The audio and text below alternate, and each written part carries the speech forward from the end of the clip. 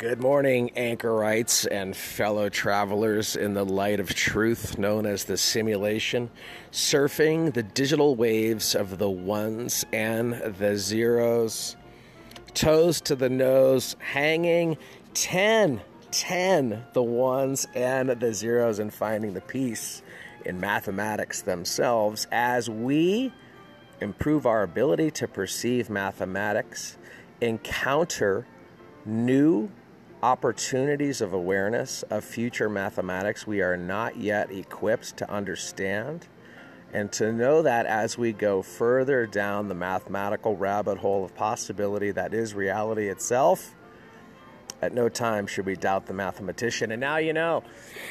Are you like James the First, or the most, or the greater, or the less? There's two of them. There's James the Greater, there's James the Less. And he's like, hey, we're the best, right? He's like, settle down. I always like that story. What I do like about the story of, it comes down to the mechanism of where we accept truth at the gut, at the seat of our subconscious, where, our subconscious processing encounters the divine. And so, in the same way that the angel of the Lord visits Mary and says, this is what we got for you, and she says, yep. In the same way, Jesus comes upon James and says, follow me. And what does he do? He drops his net and he just leaves it. Think about that. You're at work, whatever your job is, and hopefully whatever your job is your passion and the reason that you leap out of bed right onto your knees to thank God for the fact that you are able to wake up to achieve the dream of being able to enjoy your work so much that every day is a vacation and a joy-filled opportunity as situations change. So now you know. So in the same way that Mary said, yep, I'm all in the same way James said, yep, I'm all in, dropped his nets, and they went. He didn't say, hey, I got to go home and go get something. Hey, I got to go ask. He wasn't any of that, all right? I got to put this away. Hey, it's full of fish. These things they just said, yeah, let's go. And in that same way that the framers of our Constitution at the Continental Congress walked into that room and locked the door behind them and said that we are not leaving until this is accomplished, you should then lock the door behind your old life in the same metaphorical standpoint that if you want to go cephalopod, millions and millions of Precambrian years later, you can look at a nautilus. The nautilus is a beautiful creature because the nautilus creates a chamber that it lives in. And as the nautilus grows, the chamber that it creates is perfectly suited to fit the current size that they are. And they wall off the previous chamber that they were living in before. So when you cut the cross-section of a nautilus, you see perfect chamber upon chamber upon chamber upon chamber, which is, that's just the point of change. It's the part of growth. It's the part of continued renewal that is your faith in the ultimate mercy that Christ can provide. And with that mercy, with that healing, with that, you're all in. Every single chip you have is on that table. You've dropped your net, you've said yes, and now you're smiling, dialing into the simulation, getting deeper and deeper and deeper into your faith. And isn't that an excellent place to be? So after this, I made a video earlier. That video is going to be on YouTube. If you want to, if you're like, hey, why do I got to go to your stupid Facebook? And then I got to go to your Wattpad. Hey, I got to go to Anchor. What is all this content? What I've figured out, which I have the ability to do, is on my Wattpad. So that's wattpad.com/John Toll 8, the number 8. If you go on there, and I'll post it on the link on my socials. So on the top part of the thing is my YouTube video, then the blog I write today, and below that, the link to this very podcast. So thank you for listening. I'd endeavor to believe that in the same way, a fully accepting belief of a life of faith opens a door that brings in an undeniable light and an undeniable newness of your situation, that you would step into the room, that you would then lock that door behind you. Now, some of us, if we have a if we have some disordered emotions, if some of our internal processes that may be causing us to choose areas of opportunity that may be labeled sinful in the sense that as we are discerning the Holy Spirit itself, perhaps it is those activities of sin that, it cover over our receptors, and how are we able to, receive the fullness of God's mercy if we are then kinking the hose, as they say. So, let it open. Let Hulkamania of your faith run wild in the prayers and the vitamins as we bring America back from the brink. And we truly make your life great again by you moving you out of your way and letting God be God through you as the conduit where you get to experience the joy of life of faith. And when people ask you why you're so happy, you say it's all God. The ego will say, nah, it's me. It's because of this, because of this, because of this, because of this. And then I get excited and I do something else. It's me, it's me, it's me. And what they say with the pride goeth the fall. So now you know. What are you going to do with that information? Hopefully, Google Ignatian discernment. Google the Divine Office. I hope you are praying the Rosary.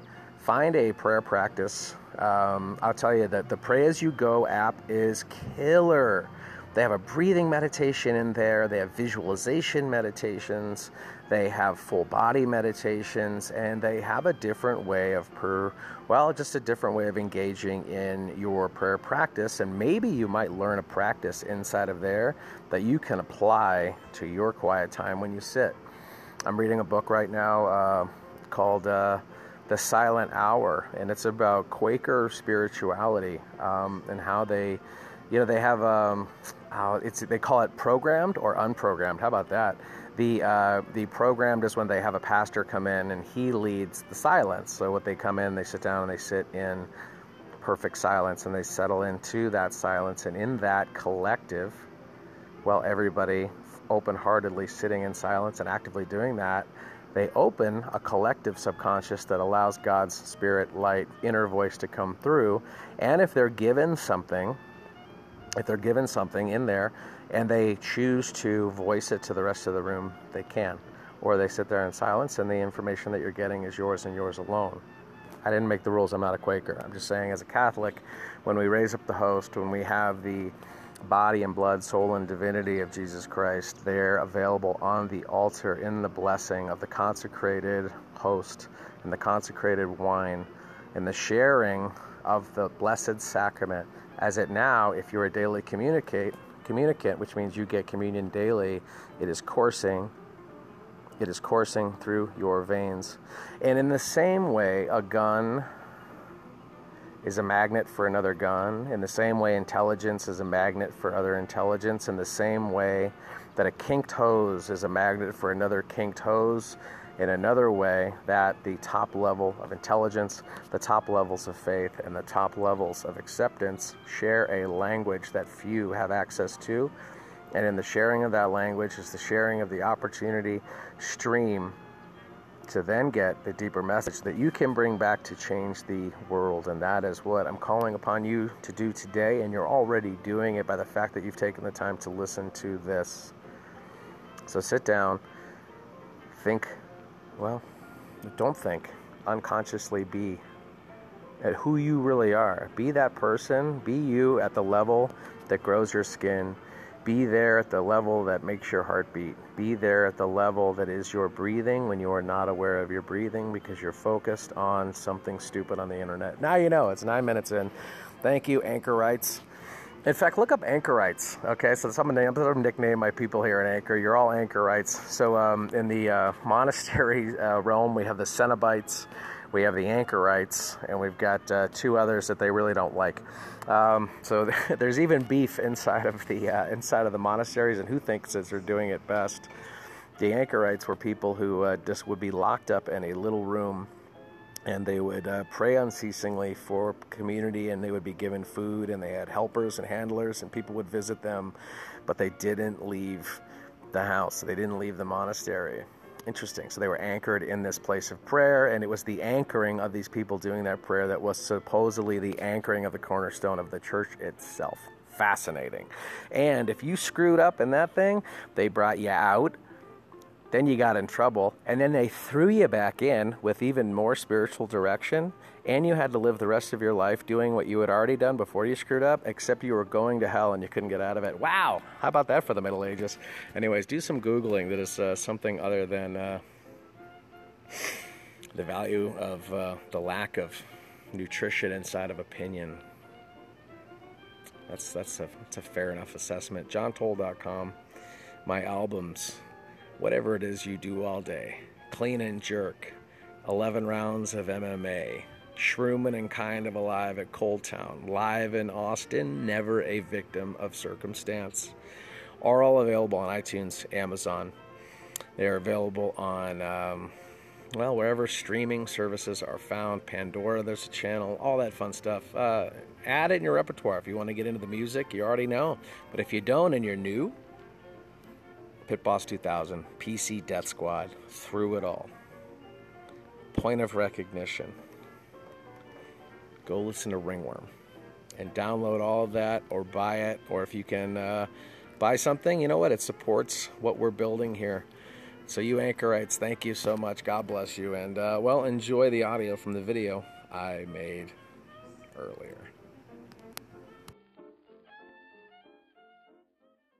What up, nerds? It's a song that we're singing. Come on, get happy. What a beautiful day here. It is Wednesday. Tonight I'm going to be at Comedy Works downtown hosting the new Faces show. So that's going to be exciting.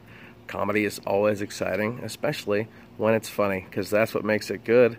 And that's what makes rock good, when rockers rock at the highest level at their expectations. Jason Bonham last night gave an amazing speech about his father, when he said that he kind of was saddened by the fact that he didn't realize how great his dad was while his dad was still here, and he was able to appreciate it. And it wasn't until his dad had died that he was able to have this realization. And so instead of, just dwelling on it and having that be the foundation of who you perceive yourself to be, this guy goes out there and says, you know what, to honor my father, to make my father proud, I'm going to play my ass off and rock at the top level of my ability.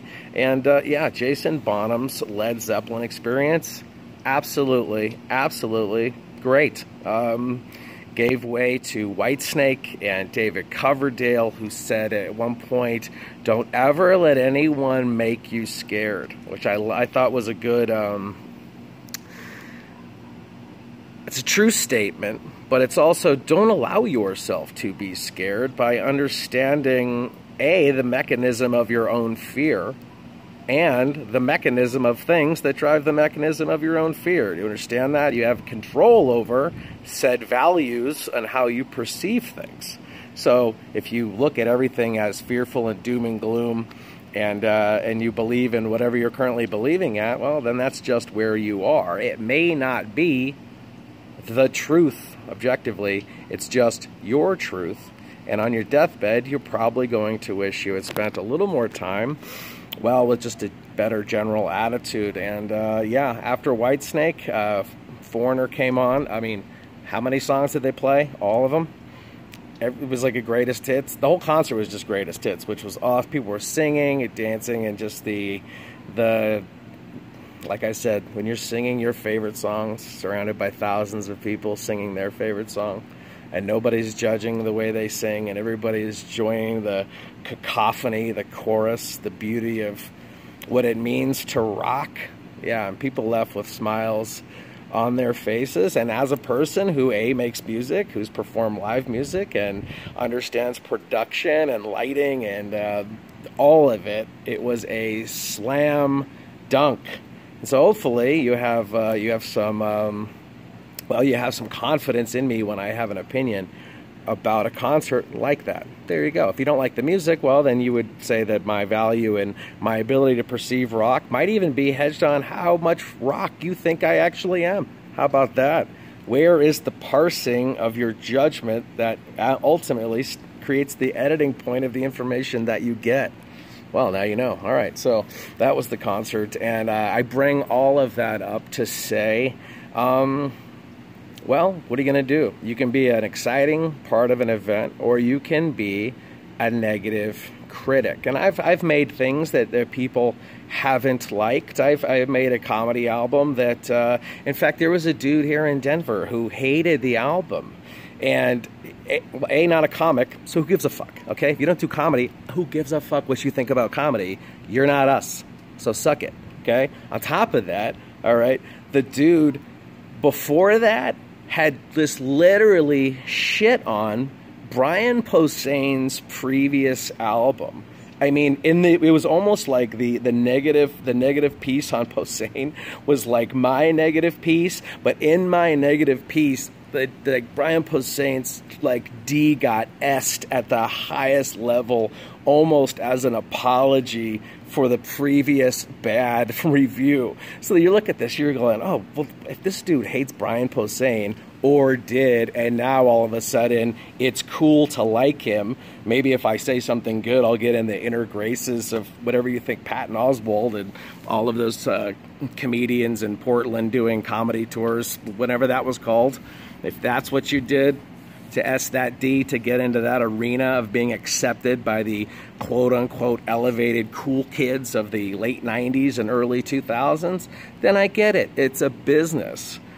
But as a comedian that makes comedy, who released an album with laughing throughout, so if your review does not say, despite the laughing throughout, despite the audience enjoying it, my critique, non-comedian opinions are, go, you know where to go, pound sand. Do you understand that? So I say the rock thing to say the comedy thing, to say the fact that if you listen to Scott Adams today, you'll know that he brought up a funny point, or maybe one of his commenters might have said it first, and he might have just reiterated it.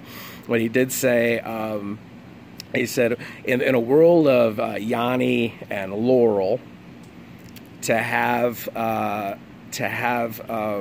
the attorney who brings the audio forth that is now currently being discussed, his name is Lonnie, which is what, come on, it's just, and he said, is this further proof that we're living in a computer simulation? And I venture, maybe, okay? But what did you hear in the tape? You heard Donald Trump say the word cash, and based on his, based on what you, now this involves mind reading, because you have to have his frame of mind, using his tonality, using those audio words that we heard to determine when he says cash, what did he mean by cash? And then the person that he's talking to, the same person that is recording surreptitiously and illegally recording these conversations, because in New York you have to, now mind you, if this is in both people are in New York, you have to have two-party consent. Now, if I'm Donald Trump and I know that I am poised to win the campaign, I know that operatives of all sides have been in and around my campaign sniffing, looking for a reason, looking for any just tiny piece of the armor where they can get the slightest arrow in to make any bit of damage. I may know. And in fact, because I'm so aware that people are listening currently, because of all of our governmental programs and the data collection that's happening at the ISP level and the NSA level, the fact that he's been doing business since the 80s, do you think that this gentleman, when he enters into a phone conversation, always knows that it's being recorded? So then, if you hear him say the word cash, and then you put whatever your spin bias, you mind read to believe what he meant when he said it, and then the answer back to him from this person who recorded the phone call is no, is that person saying, you're right, I'll use a check, no, cash, I'm saying no to cash, or is he saying, no, cash is right? And therein, well, you got to read that dude's mind. Oh, all of a sudden we have to be mind readers to figure out what's going on in a world where people hear Yanni and people hear Laurel? Should that be concerning to us? The fact that, it's perfect. It's just perfect. It's strategic ambiguity. So whose strategy is it? Whose idea was it to leak the tape? Whose idea was it to get the tape? Whose idea was it to make the tape? Whose idea was it to have a pre-conversation about the making of said tape? If you knew that they were looking for anything to try to get you, would you not, in a strategic standpoint, create the most salacious storyline in the history of politics to put it on the front page of the corporations that are going to spin it one way and spin it the other, and you own the ball? And it's your ball, and it's your game, and when it's time for you to take it home, you will, and they're going to be left up S Creek, sans paddle. And now what? You've won because you understood their business, and you understood your business in creating news to make their business, so much so that you owned them. And what's the comeuppance?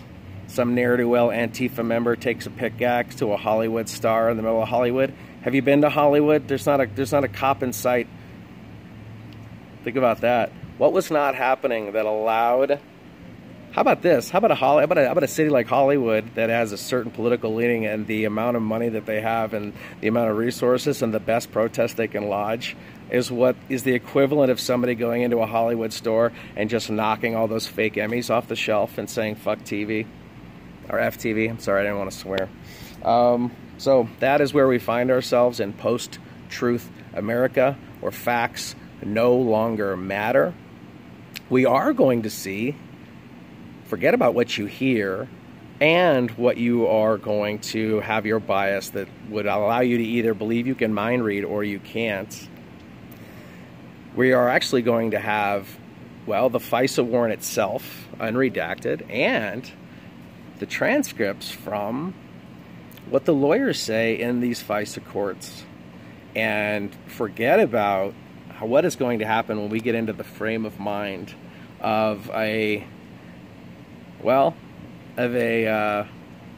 attorney saying, well, this is the evidence that we have, and these are the people providing us the evidence, and based on these people's track records of providing evidence, we can assume that the evidence provided is the evidence provided.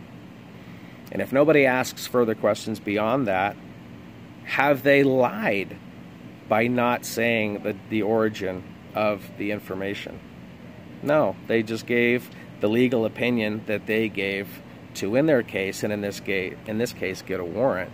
You need to wonder, and we all need to wonder, why is this?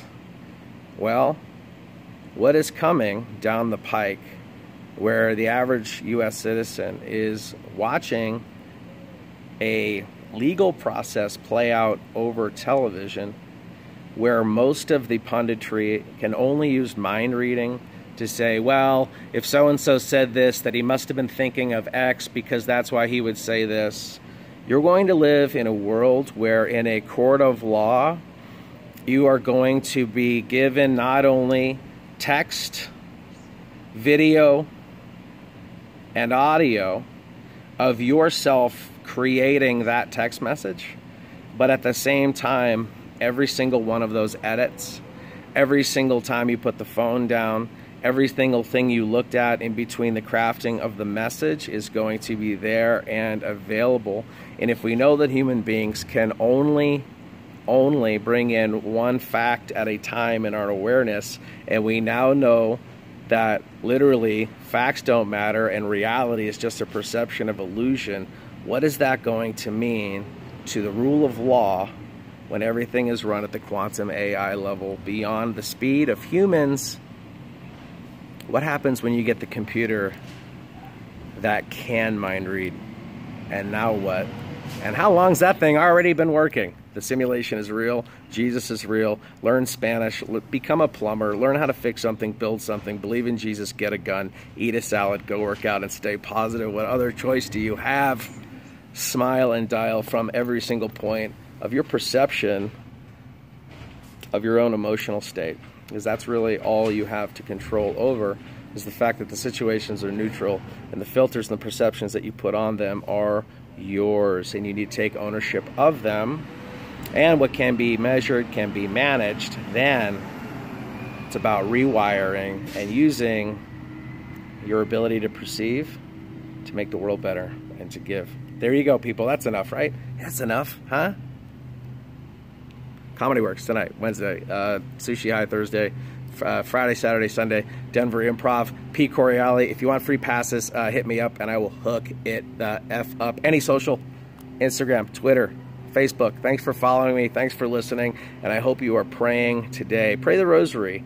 Google the Divine Office. Google Ignatian Discernment and learn to pray and work in peace for the glory of the kingdom. God bless.